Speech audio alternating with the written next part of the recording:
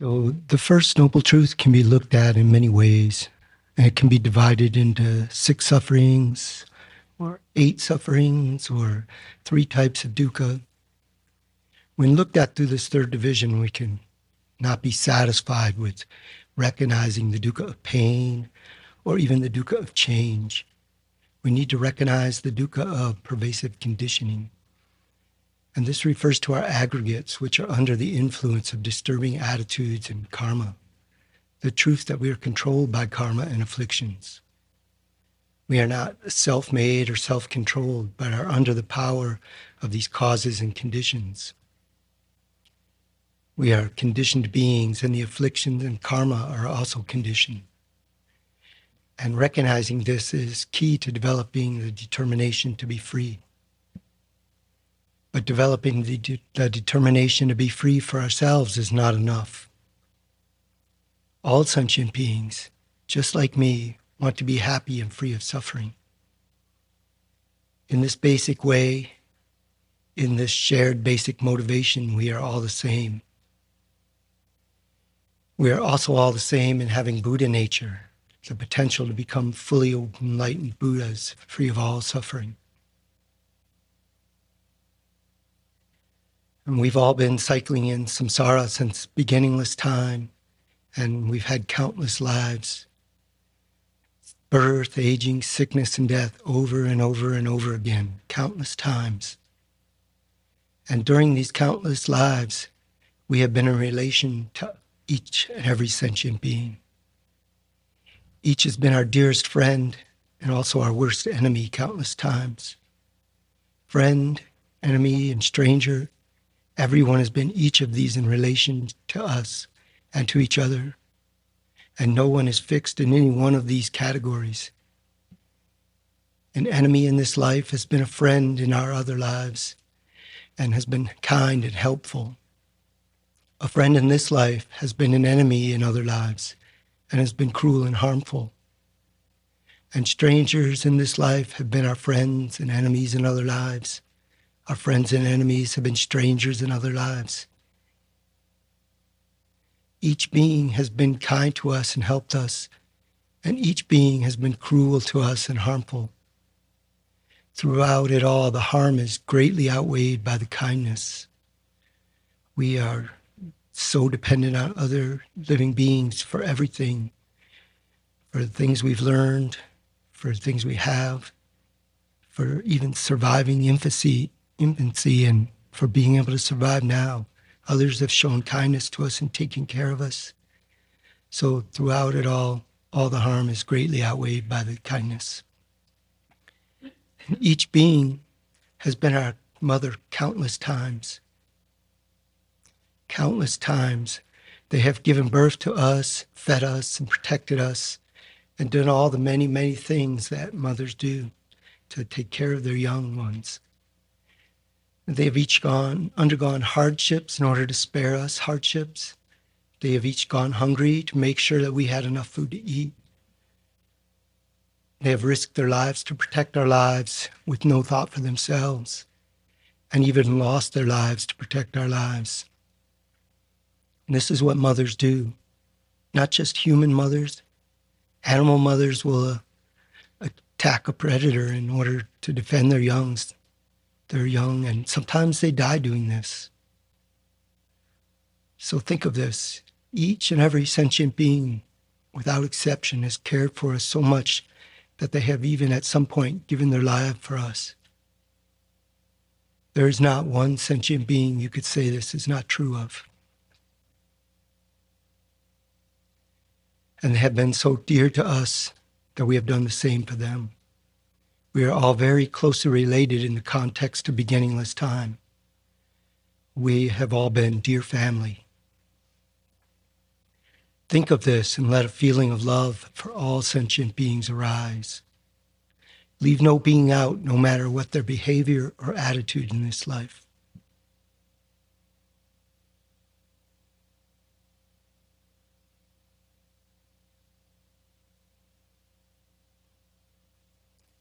When we think of the First Noble Truth, we should think of it not only in relation to ourselves, but in relation to all these dear ones, All sentient beings are suffering birth, aging, sickness, and death over and over and over again. We all suffer under the power of afflictions and karma, driven by these causes and conditions, pushed by them into more suffering. This is the state of all sentient beings. If my family and I were in a burning house, I wouldn't just get myself out. I would make sure to get every last person out of the house.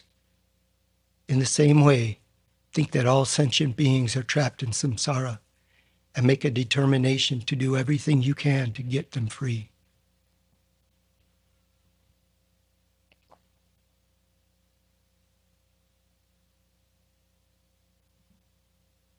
And this is an immense determination, an overwhelming responsibility. How could I ever do this? Who has the ability to do this? Who has the ability to be of the greatest help for sentient beings? The Buddhas have the best possible abilities and qualities to help sentient beings. Thinking in this way, develop the aspiration to become a Buddha in order to gain the best abilities to benefit sentient beings. Develop a determination to become fully awakened for the purpose of leading all sentient beings to full awakening.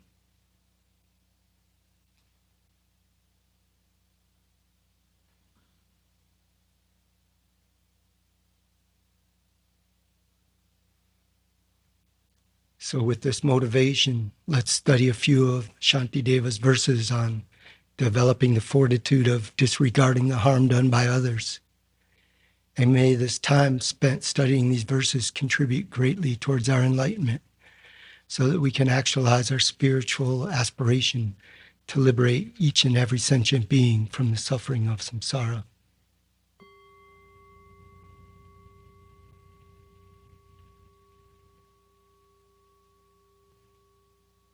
So we have been reviewing chapter 6, and the section we'll review today starts with verse 22. And we'll see how far we get, but I'd like to get to verse 34. Those 13 verses really cover the same topic. Lama Zopa Rinpoche groups these into a larger section dealing with overcoming the wish to retaliate.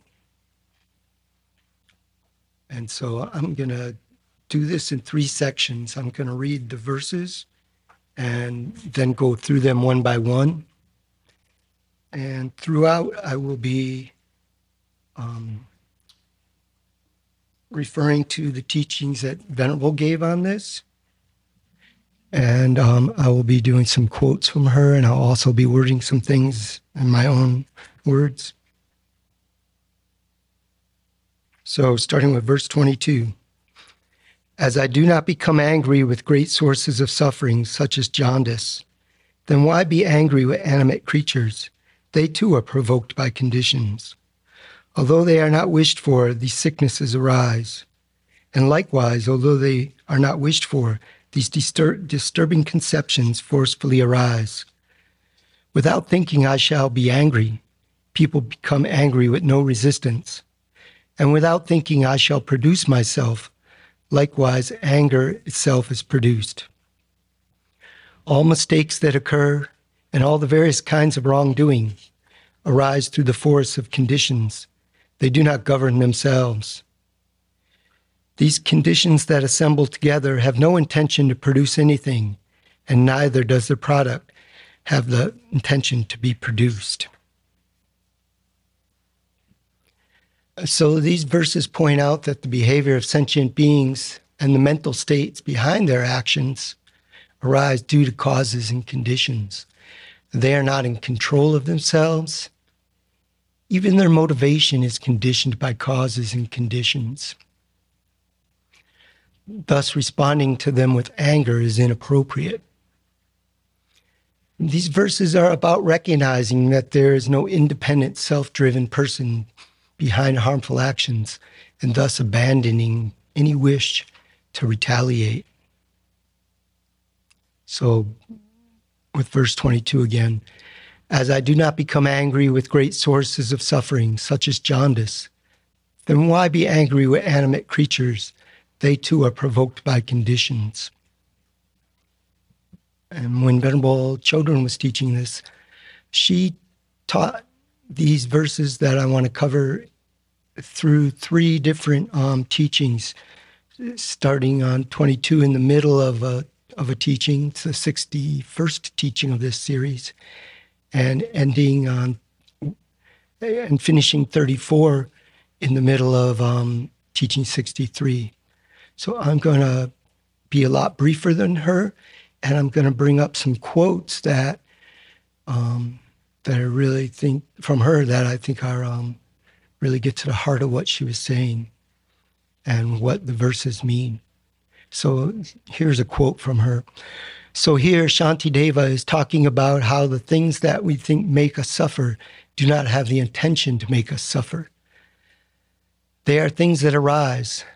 There's merely conditioned events and conditioned people. Diseases come about due to external conditions, and animate people, if they do something that's harmful, they're being provoked by conditions. Even if they had the intention to cause harm, even that, they don't have an unconditioned motivation to cause us harm. And verse 23 goes right along with this. Although they are not wished for, these sicknesses arise. And likewise, although they are not wished for, these disturbing conceptions forcefully arise. And here's another quote from Venerable. Many mental states that we don't wish for and that other people do not wish for in themselves arise forcefully even though we do not want them. And even though other people don't want them. What makes them arise? Causes and conditions. It's not under their power, under their choice. And this is a big part of what Shantideva is bringing to mind here, is that people are not under their own choice when they do harmful things. And he's bringing this up so that we can use this knowledge as a tool to help us overcome the desire to respond with anger. So verse 24, without thinking I shall be angry, people become angry with no resistance. And without thinking I shall produce myself, likewise anger itself is produced. And here I'm going to read a couple paragraphs of what Venerable had said during her teaching. When you've gotten really angry, did you think, I want to get angry? When you've been really jealous, did you think, I'm going to get jealous? No. Why do they arise? With no resistance in our mind. The lack of resistance is just habit. We've never learned to look differently at the situation. So in the same way, other people who are angry, other people who are upset, other people who are in a bad mood or projecting junk or whatever it is, their mental state, they did not have the intention to have that mental state. That mental state arose due to its own causes and conditions.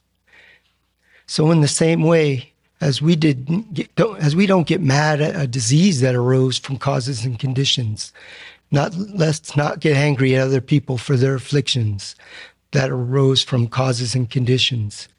And similarly, let's not get angry at ourselves when our afflictions arise. The anger did not have the intention to arise, nor did its causes and conditions have the intention to arise. We're always looking for someone to blame because we think if they had the intention to harm, then my blaming them is suitable. Shantideva is saying, no, it's not, because they don't really have the intention to harm. They were pushed by causes and conditions. Even if they did have the intention, did they themselves produce that intention? Or was it produced by their other afflictions, their distorted way of thinking? What we are getting at is that really in people's hearts, they don't wish to cause harm. They are overwhelmed by their own distorted conceptions, by their own afflictions, and they're pushed by that energy to act out. In the same way, when we're speaking and one part of our mind is saying, shut up, we're being pushed by that previous energy too. End of quote. And Venerable uses the term pushed a lot, that we're pushed by our habits, our energy, our karma, our previous actions, and our afflictions. And so much is just clearly stated in these verses. But do we really understand what it means that we are controlled by causes and conditions? Do we really understand that our mental states are the results of causes and conditions, resulting from other causes and conditions, and so on? Do we just think, oh, I had this thought, or this comes to mind, or do we realize these thoughts come up from causes and conditions? The habit of previous ways of thinking, the habit of not countering thoughts that are not helpful. And do we really understand to what extent sentient beings lack control? So there's a lot in these verses, but we really have to think about them over and over. These are really wonderful tools to help us in how we respond to other people's actions. And we have to really look at them and become very familiar with them in order that they become causes and conditions for us to be able to come up with a better response. And previously in this chapter, Shantideva talked a bit about having the fortitude of dealing with difficulties and hardships. And really, that first verse in this section 22, where it compares a disease and how we respond to it, and comparing responding to sentient beings, is really it's going into this other kind of fortitude, as the fortitude of not responding negatively to harm inflicted on us, to bearing it without responding in a negative way. And Shantideva is really making the connection that just as we don't respond to inanimate objects, because we don't respond to them with anger. Why do we respond to sentient beings with anger? Sentient beings do what sentient beings do. I was reading some by Lama Zopa Rinpoche, and he said, it's causes and conditions coming up. Why do we fight against it? If we saw someone yelling at a waterfall to go the other way, we would not think they were right in the head. But when a being is provoked by causes and conditions, our responding to them like with more inappropriate behavior just doesn't really help. And verse 25, all mistakes that are, and all the various kinds of evil arise through the force of conditions. They do not govern themselves. And here another short quote from Venerable.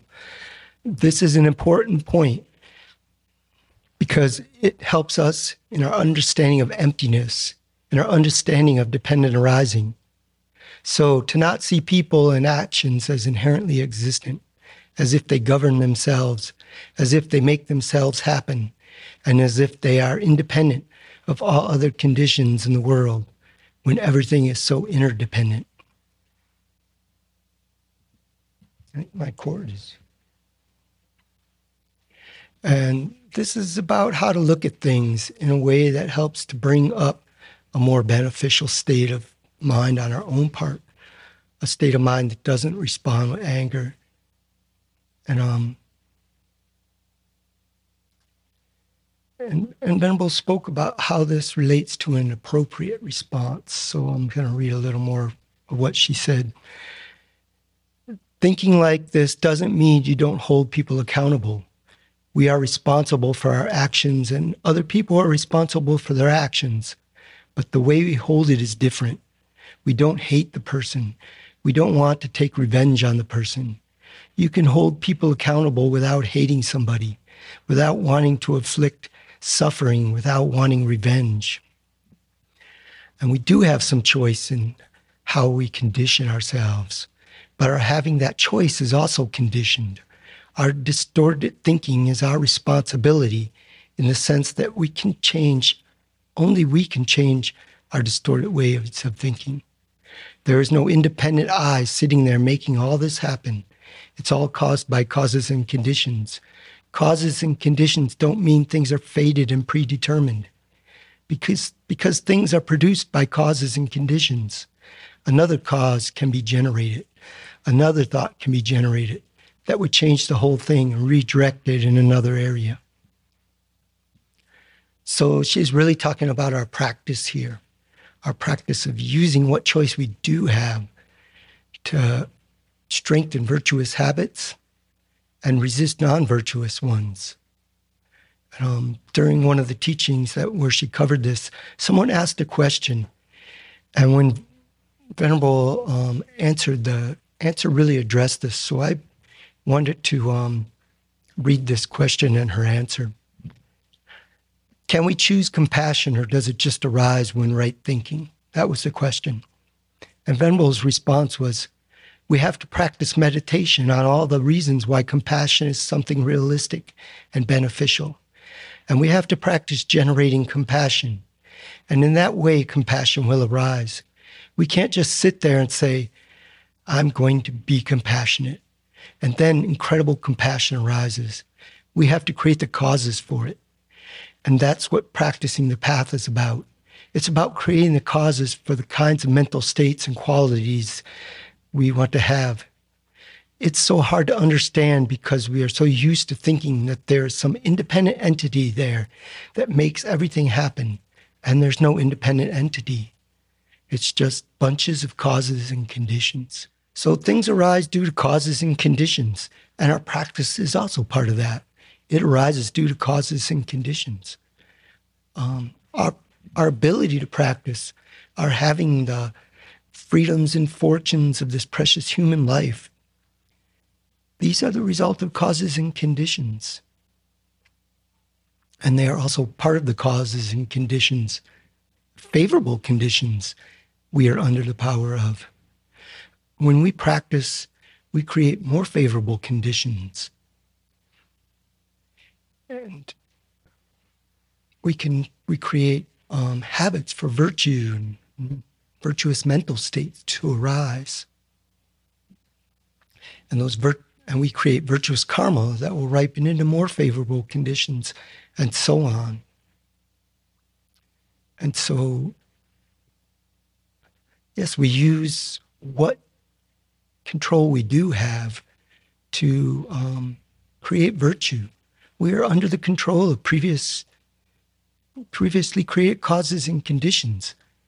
But we have some volition here that we can make actions. And every time we have an opportunity to act with virtue, and we do so, we're strengthening that and making more good causes and conditions.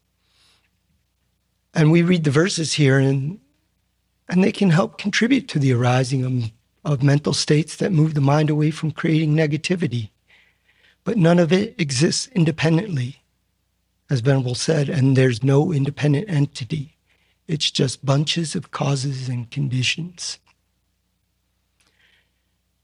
And these verses have so much in them. They're getting at a way of seeing sentient beings that helps us with our mind and our mental state. But they're diving into dependent arising and emptiness. There is no independent entity. It is just a bunch of causes and conditions arising from other causes and conditions, giving rise to more causes and conditions. So verse 26 says, these conditions that assemble together have no intention to produce anything, and neither does their product have the intention to be produced.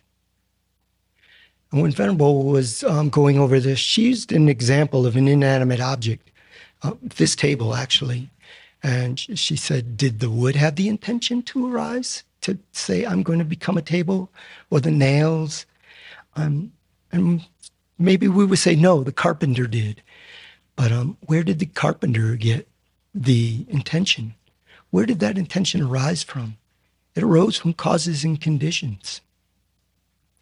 And Shantideva has been working with the example of harm, someone harming us, and with the example of anger, our response, in order to change how we see and react to harm from others, to help us overcome the wish to retaliate, to help us develop the fortitude of disregarding the harm done by others. At some point, Venerable offered up a false syllogism for us to examine. Here it is. Consider that person. They are unworthy of compassion because they are rude to me. And she said, check it out. Make that syllogism. Does it make any sense? And the thought, why should I have compassion to them? They were rude for me. It makes no sense. They are rude because they are unhappy. Doesn't make them an object of compassion, an object worthy of compassion? Is it the case that we are only nice to those who are nice to us, only have compassion to those that are nice to us and see them as worthy of compassion? No, that is biased compassion. When we do the meditations to generate compassion, we start with equanimity so that we don't fall into this bias of wanting to benefit those that help us and harm those who harm us, so we don't end up with this compassion that's not great compassion, that doesn't include everybody. All beings have been our friends, our enemies. They've been strangers throughout countless lives since beginningless time. And all have harmed us and all have benefited us. And for each and every one, and in general, the harm is greatly outweighed by the benefit. Each being has been dear to us and has taken great care of us. I've known quite a few nurses, and some of them, when they have had to deal with combative patients, one was working in a dementia ward, and she told me, I got beat up today. I mean, somebody she's trying to hold down and pounded. And one of the younger nurses was very upset. And she told the younger nurse, she's like, they're sick, There's no reason to get mad at them. They have no intention to hurt you. And that's exactly what we're talking about here. That we're all under the power of causes and conditions. And when somebody's getting angry and upset, it's not like they wanted to have this intention to harm us come up. They're under the power of their cause of wrong thinking, afflictions, karma, habits, all these things. And so we don't need to take it personal. And of course, it's easier to say that than it is to do that. But in order to practice that, we need to familiarize ourselves with this. And when someone is overwhelmed by their afflictions, we can, if we've trained our minds, we can see they are suffering and then respond with compassion. In a previous verse in this chapter, verse 7, Shantideva mentioned the connection with unhappiness and suffering. I'm going to read that verse.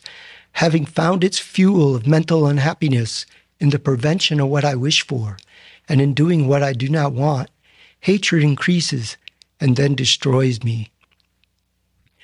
And those that harm us, who are acting out of anger and maliciousness, they're suffering. They are suffering under the control of afflictions, under the control of causes and conditions.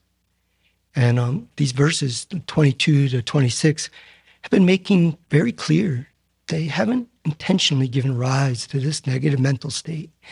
they haven't, under their own control, given rise to non-virtuous motivation. All this has arisen due to causes and conditions. It's all conditioned phenomena. And we sentient beings tend to, or at least ordinary beings who haven't realized emptiness, we tend to look at things as being solid. We don't tend to see that they're conditioned things. And so Shantideva has been really looking at emptiness in these verses as a reason why anger is inappropriate. These verses we just went over have led up to this, to asserting causal dependency and the lack of any controller to these causes and conditions. So we've been looking at trying to see how things actually do function. Now these next 4 verses, we look at the reality that things can't be permanent or inherently existent, or they wouldn't be able to function. We kind of we're looking at wrong views that we may be holding and seeing that if they're not tenable, things couldn't be that way. So I'm going to read these next verses 27 to 30, and then I'll go through them individually. That which is asserted as primal substance, and that which is imputed as a self, since they are unproduced, do not arise after having purposefully thought, I shall arise in order to cause harm. If they are unproduced and non-existent, then whatever wish they have to produce harm will also not exist. Since this self would permanently apprehend its object, it follows that it would never cease to do so. Furthermore, if the self were permanent, it would clearly be devoid of action like space. So even if it met with other conditions, how could its unchanging nature be affected?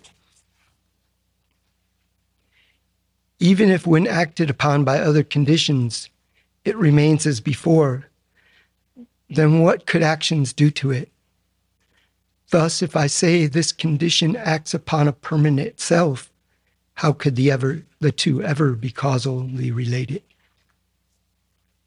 So this verse 27, that which is asserted as a primal substance and that which is imputed as a self, since they are unproduced, do not arise after having purposefully thought, I shall arise in order to cause harm.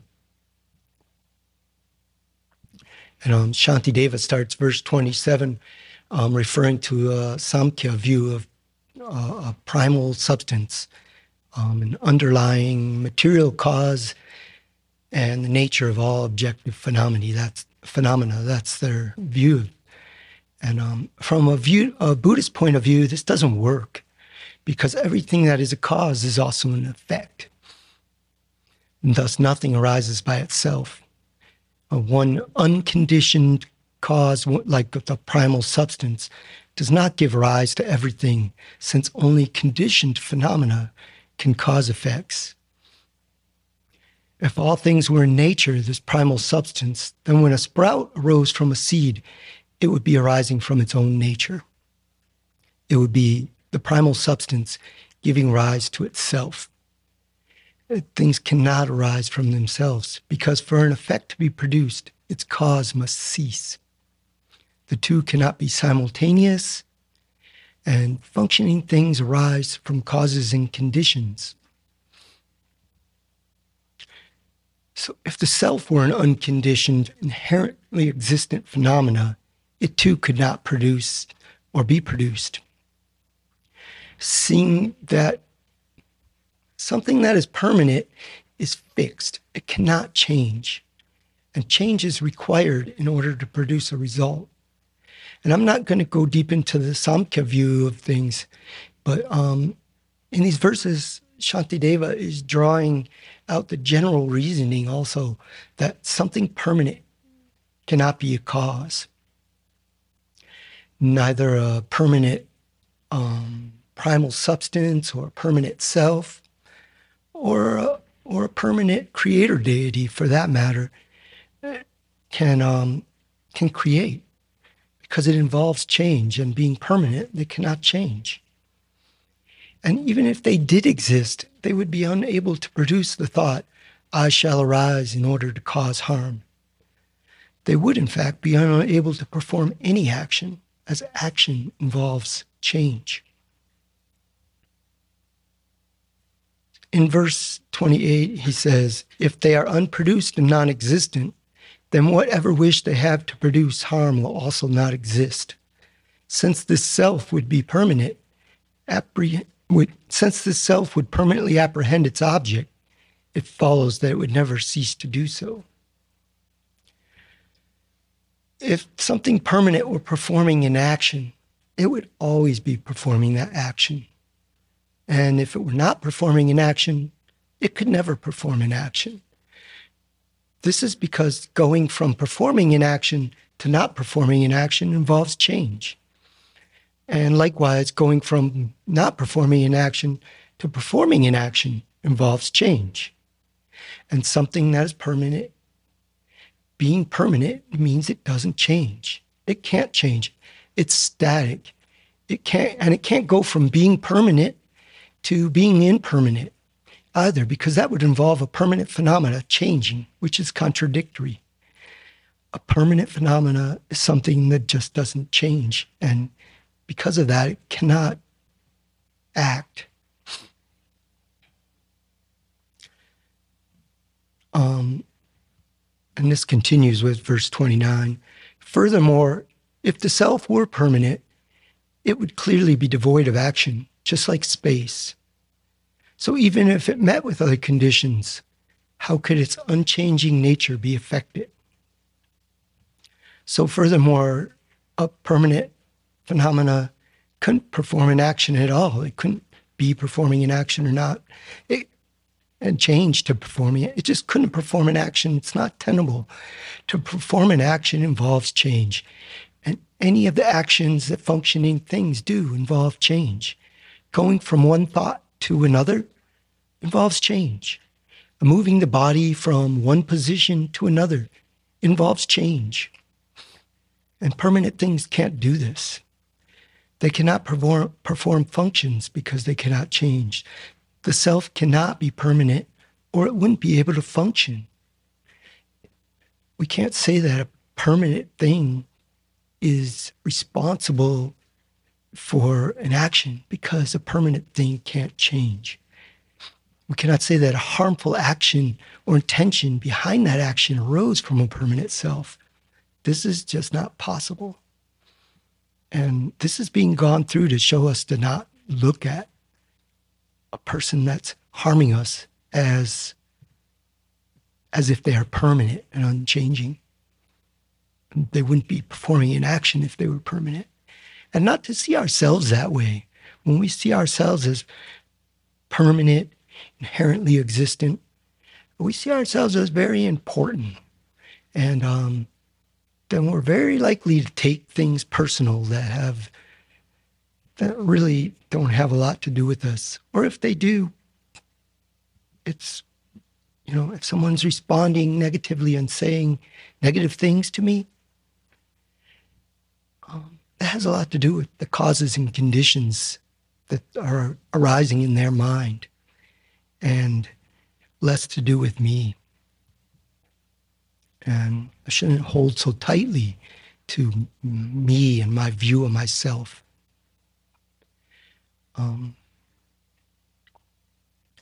And then continuing with verse 30, even if when acted upon by other conditions it remains as before, then what could actions do to it? Thus, if I say that this condition acts upon a permanent self, how could the two ever be causally related? I saw another translation of this verse, and it said, if a condition and a permanent self came together, what part of the effect could a permanent self actually contribute to it? Because if the self were permanent, it wouldn't be contributing it at all. So what Shantideva is getting at here is that for a cause to give rise to an effect, it must meet with necessary conditions. Never does something arise from one cause without other conditions involved. For example, a seed. If I want a barley seed to sprout, I have to give it the right conditions. I have to moisten it and keep it in the right temperature range. And if I want to keep it from sprouting, keep it dry and keep it in a cool place and not let it meet with those conditions. It's never the case that something arises from one cause without conditions, or you wouldn't be able to keep a barley sprout. It would just sprout as soon as it was a barley seed. And something that is permanent cannot be affected by anything else. It cannot be changed the way a barley seed is affected by water. A permanent phenomena cannot interact with other phenomena in that way, because that would involve change. And here I have another quote from Venerable from when she taught on this. A permanent self can't do anything. A permanent self cannot act, nor can it be acted upon. Rather than abstractly refuting others' beliefs, we should look closely at the beliefs we are being refuted and see what part of those we hold ourselves. Do I feel like there is a permanent me? Is that what makes a decision when we decide to get another bowl of ice cream or decide to tell someone off? Something that is permanent cannot function to make decisions. So we need to look at our own beliefs. She had mentioned in one of the teachings that the Buddhists don't refute non-Buddhist beliefs because they have something against the non-Buddhists, nor do they does one school refute another school's beliefs because they want to be the right one. They're doing it to steer them to the right view. And we study this stuff so that we can recognize these wrong views in our own minds and get a handle on them. And they're there. They're there. So if we don't recognize them, we're not going to get a handle on them. Unless someone has realized emptiness, then they have the ignorance that sees things in an opposite way. And so we need to really look at this. And this applies to others. Looking at this in the context of the topic of overcoming the wish to retaliate, we need to see there is no permanent, unchanging self causing us harm. There is no unconditioned, permanent entity unaffected by causes and conditions that does an action. As was clearly expressed in verses 22 to 26, there's only a network of causes and conditions, giving rise to more causes and conditions, on and on. Who is causing harm? And who is being caused harm? There is no inherently existent harmer, no inherently existent person being harmed, and no inherently existent harm or action of harming. These things exist conventionally by being merely labeled and functioned, and being merely labeled, and they do function. And if they were inherently existent, they could not function. So this is just another angle to be looking at the actions of someone that harms us with, in order to be able to try and steer our mind away from wanting this wish to retaliate. And so I'm going to read through verses 31 to 34 and then go over them individually. Hence, everything is governed by other factors, which in turn are governed by others. And in this way, nothing governs itself. Having understood this, I should not become angry with phenomena which are like apparitions. If everything is and then this next verse 32, the first two lines are they're stated as an objection, and then the next two lines are Shanti Deva addressing that objection. If everything is unreal like an apparition, then who is there to restrain what anger? Surely in this case, restraint would be inappropriate. And Shanti Deva replies, it would not be inappropriate, because conventionally I must maintain that in dependence upon restraining anger, the stream of suffering is severed. So when one sees an enemy or even a friend committing an improper action, by thinking that such things arise from conditions, I shall remain in a happy frame of mind. If things were brought into being by choice, then since no one wishes to suffer, suffering would not occur to any embodied creature. So here, verse 31, and I'll read again. Hence, everything is governed by other factors, which in turn are governed by others. And in this way, nothing governs itself. Having understood this, I should not become angry with phenomena that are like apparitions. Everything that was produced by other produced phenomena, which in turn were also produced by other products, and so on and so on. And there's a great tapestry of interconnectedness. And here's a short quote from Venerable. Apparitions appear, but there's nothing there. So we may have the feeling of a permanent self, but there's nothing there. The point here is to look at how we look at causality. And going on with verse 32, if everything is unreal like an apparition, then who is there to restrain what anger? Surely in this case, restraint would be inappropriate. It would not be inappropriate because conventionally I must maintain that in dependence upon restraining anger, the stream of suffering is severed. And I'm going to read a long quote from Venerable's teaching here. If I say that it is not possible to restrain my anger because there is no independent agent who will do it, then there is no way to attain liberation because my anger creates suffering and there's no way to stop the anger. So there's no way to stop the suffering and no way to get out of samsara. There is a way to restrain our anger, even though there is no identifiable person, independent person, permanent person who is restraining the anger. In fact, if there were a permanent, independent, inherently existent person that we say restrains the anger, that person would be unable to restrain anger because something that is inherently existent does not depend on any other factor, and to go from being angry to restraining anger entails change. And to change means it's got to be influenced by other factors, other conditions. What this does is bring up a whole different way of thinking of the self and feeling the self.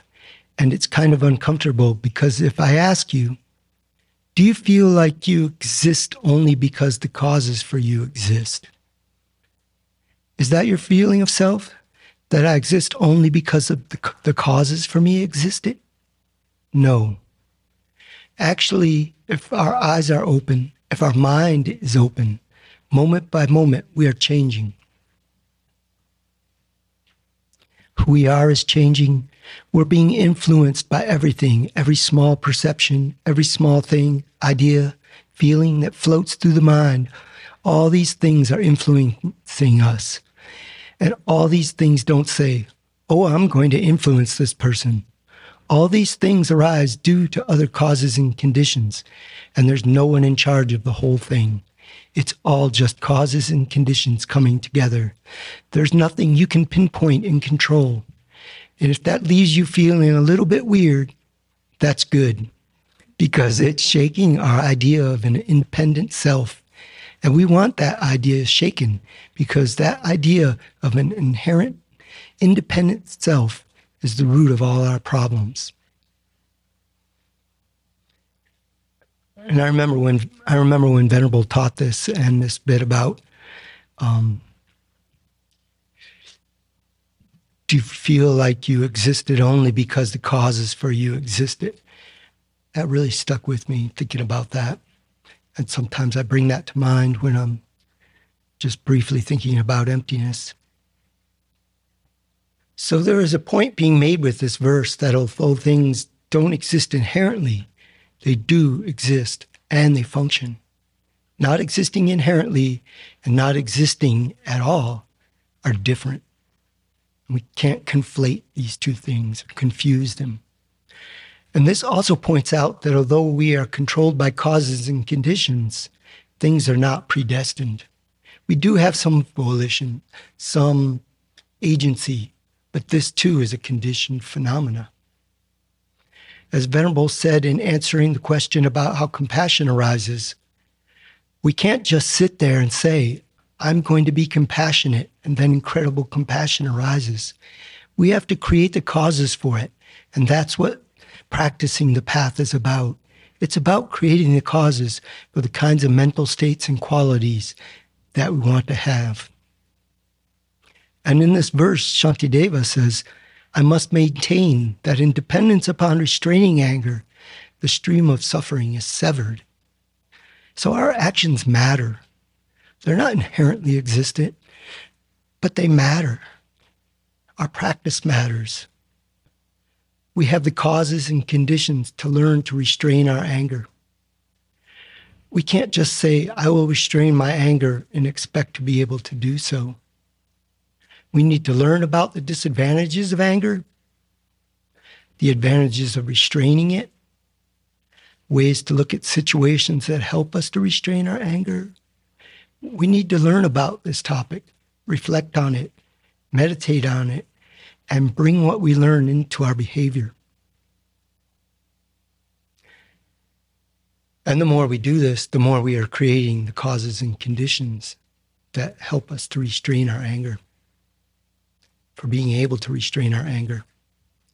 And the more we go the other way, letting ourselves get angry with no restraint, thinking of others in a negative, unhelpful way, and looking at ourselves as inherently existent and inherently important, the more we're creating the causes and conditions that make it hard for us to restrain our anger. I don't know if there's anybody here that never gets angry, but I know sometimes things come up and it's hard for me to restrain my anger. And there's certain causes and conditions in my mental continuum that I need to address that are making that difficult. And this is where, when we study, we need to take that to the cushion and really look at it and then really put that into practice. And if we haven't studied, we don't have that to take to the cushion when we meditate. And if we haven't meditated on it and thought about it, we're not going to have it in our toolkit when the situation comes up. So I'm going to go on with verse 33. So when seeing an enemy or even a friend committing an improper action, by thinking that such things arise from conditions, I shall remain in a happy frame of mind.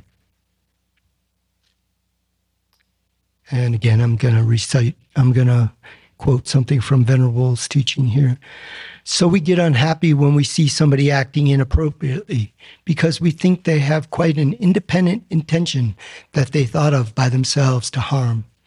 But actually what's going on is they are being pushed by their past habits, by various mental states and mental factors coming together. So everything that's going on depends on conditions. Do you ever do things and wonder, why am I doing this? Oh, I was taught this as a child. It's just previous conditioning, that's all. And our responses are just habits.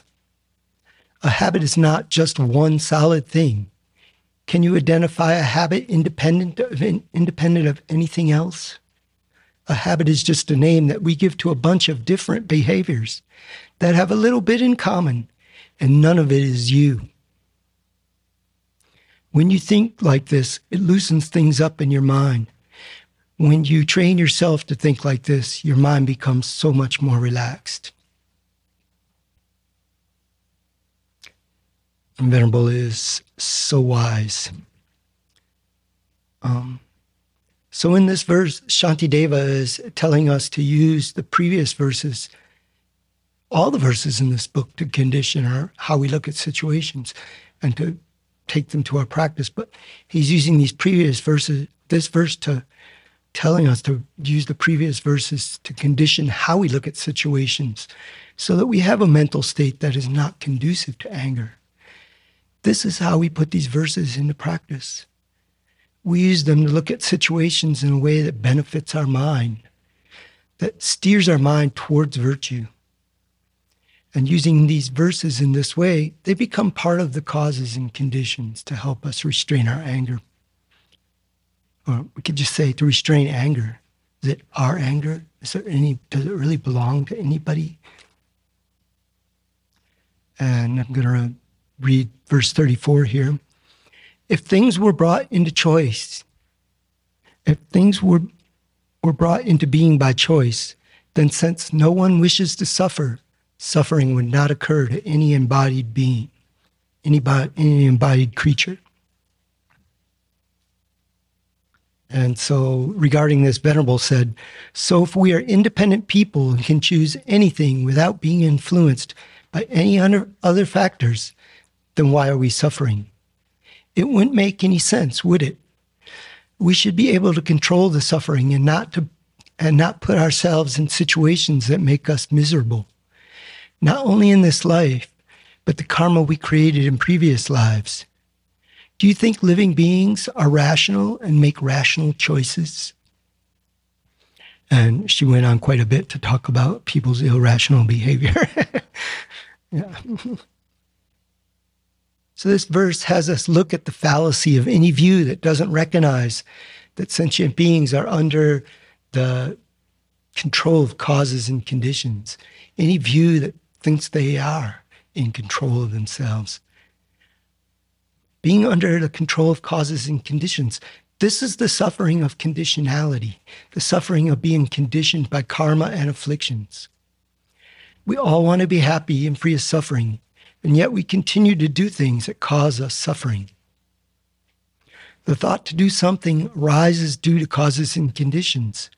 Our intention, whether virtuous, non-virtuous, or neutral, arises due to causes and conditions. It's a conditioned phenomena. Sentient beings are not free to choose anything they wish. We have some choice, but it is limited by causes and conditions. It is a conditioned phenomena. And this is the case when someone is causing harm. They are, as Venerable said over and over, pushed by their habits, pushed by their various mental states and mental factors, pushed by all these things coming together. And they are suffering. They are suffering. Sentient beings are suffering. And an appropriate response to that, a helpful response, is compassion. Helpful to us, helpful to them, helpful to the situation. Anger is not an appropriate response, nor is it helpful. And we may respond compassionately to someone that's angry, and that might not stop them from being angry. That's not really the point. I mean, sometimes it will help. It will change the situation. But it helps us from going to that same mental state of anger. And it helps us from making the situation worse. In one teaching, Venerable led a meditation on this, how to really bring this into our minds. And I'm going to lead that same meditation. I thought that would be a great way to review this, to go through this same meditation.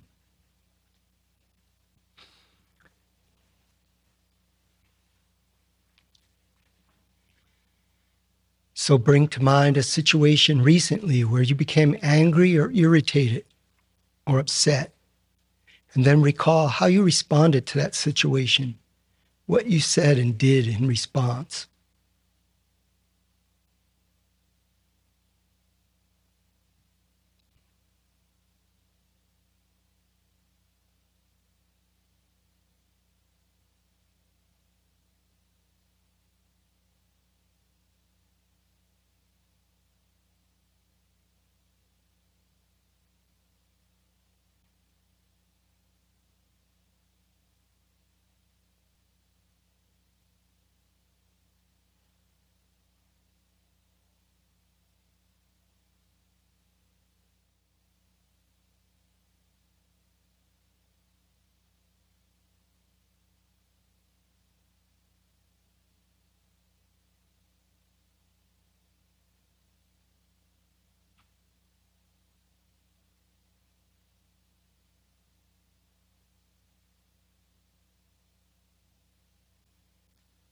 Now investigate what were the causes and conditions that led you to respond in that way.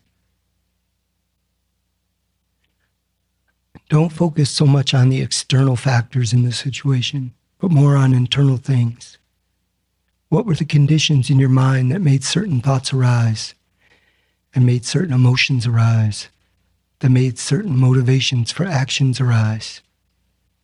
And in that way, see how all these things depend on multiple conditions.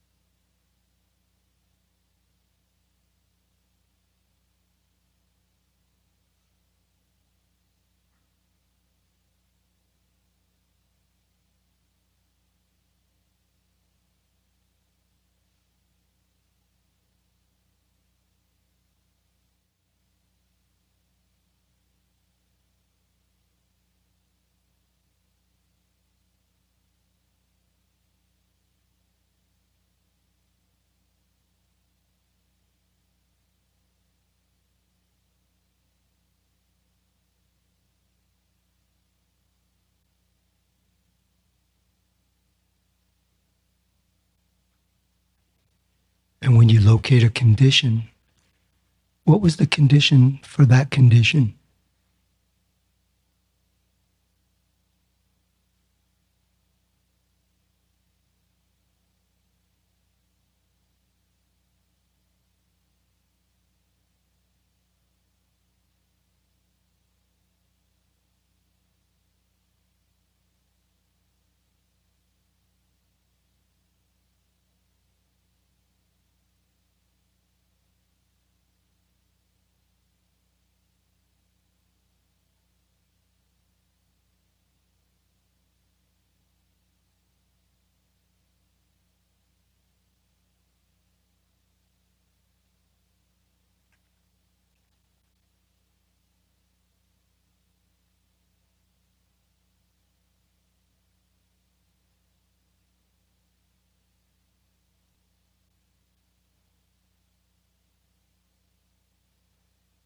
If while investigating this, there is the thought that I decided to act that way, then ask yourself, who is that I that made the decision to act that way? And why did that I decide to act in that way? What are the conditions?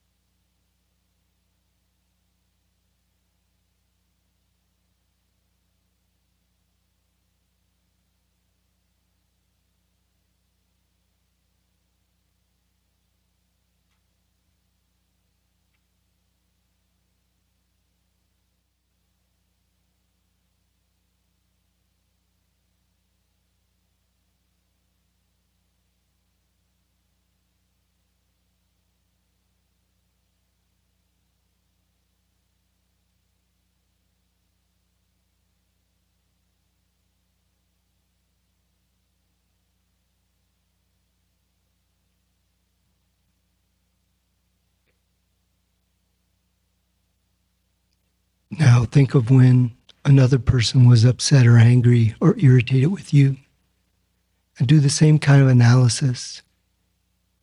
What causes and conditions might have been in their mind that made them act in that way? And again, trace those preconceptions and thoughts back to other causes and conditions.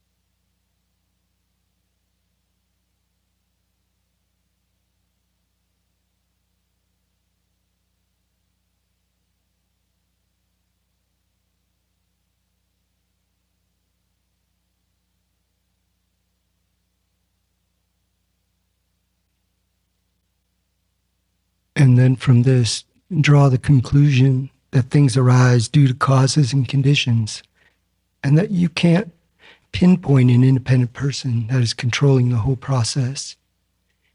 And in that case, who is there to be upset with? Or who is there to react to others' provocations?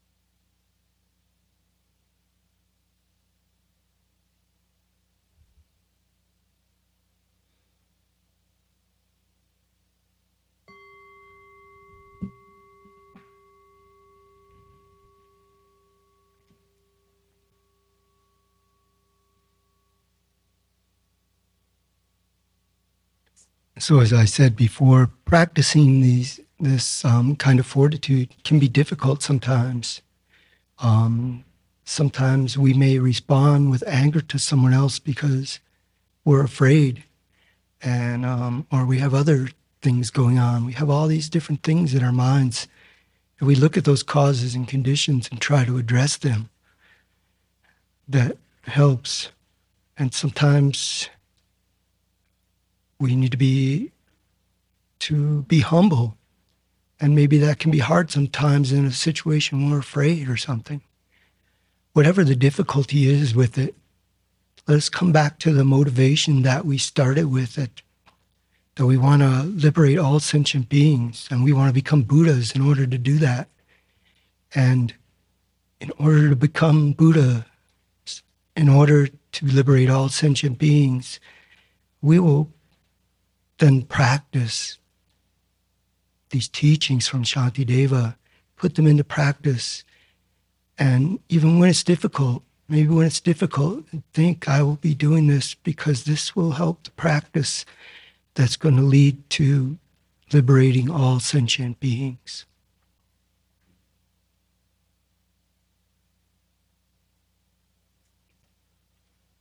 And that's about all I have. So we might stop here a couple minutes early unless anybody has any questions or comments. Anything from these verses come up for anybody that they want to mention? I think it's hard to see other people as products of causes and conditions because that means we ourselves. So if we say, oh, well, they're not fully in control of their actions, by implication, that means neither am I. And that's a kind of an uncomfortable situation to be in. And then I remember Venerable Damcho asked a question at the end of, I think, 61, and she was saying, how is, volition upheld if everything is just causes and conditions? It's, with karma, we're taught that our choice matters. And so how to hold both at the same time. You say volition, it's condition. Well, then isn't it not really volition? It's like I always get into this conundrum of how free will, quote unquote, is possible if everything is just a result of causes and conditions. I had a conversation with a guest that was here once about free will as opposed to predetermination.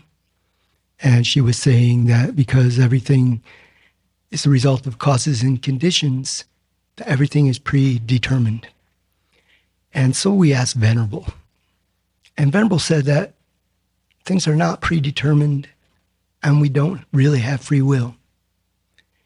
We have we have a limited volition that control that we do have, and we can use it, but we're not free to do anything we want, And so she didn't really want to frame it in those two terms.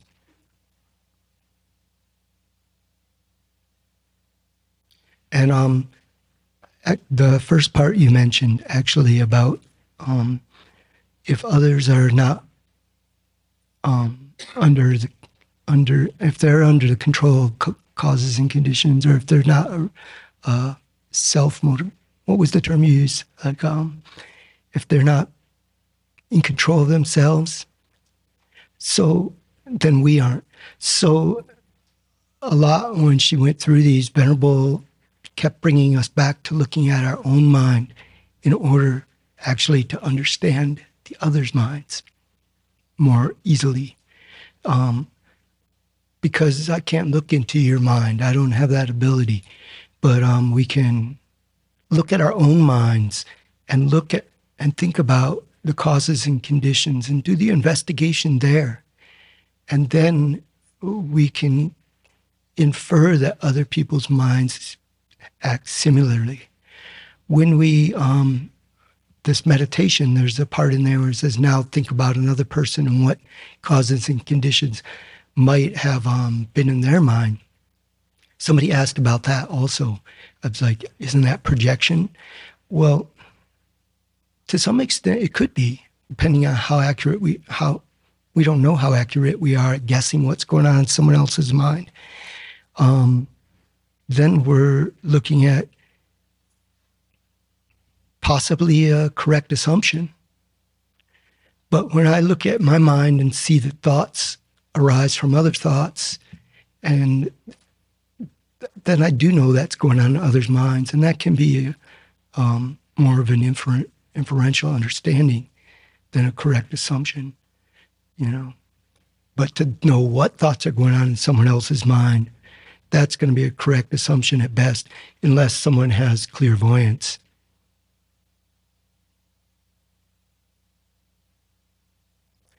Anybody else have anything?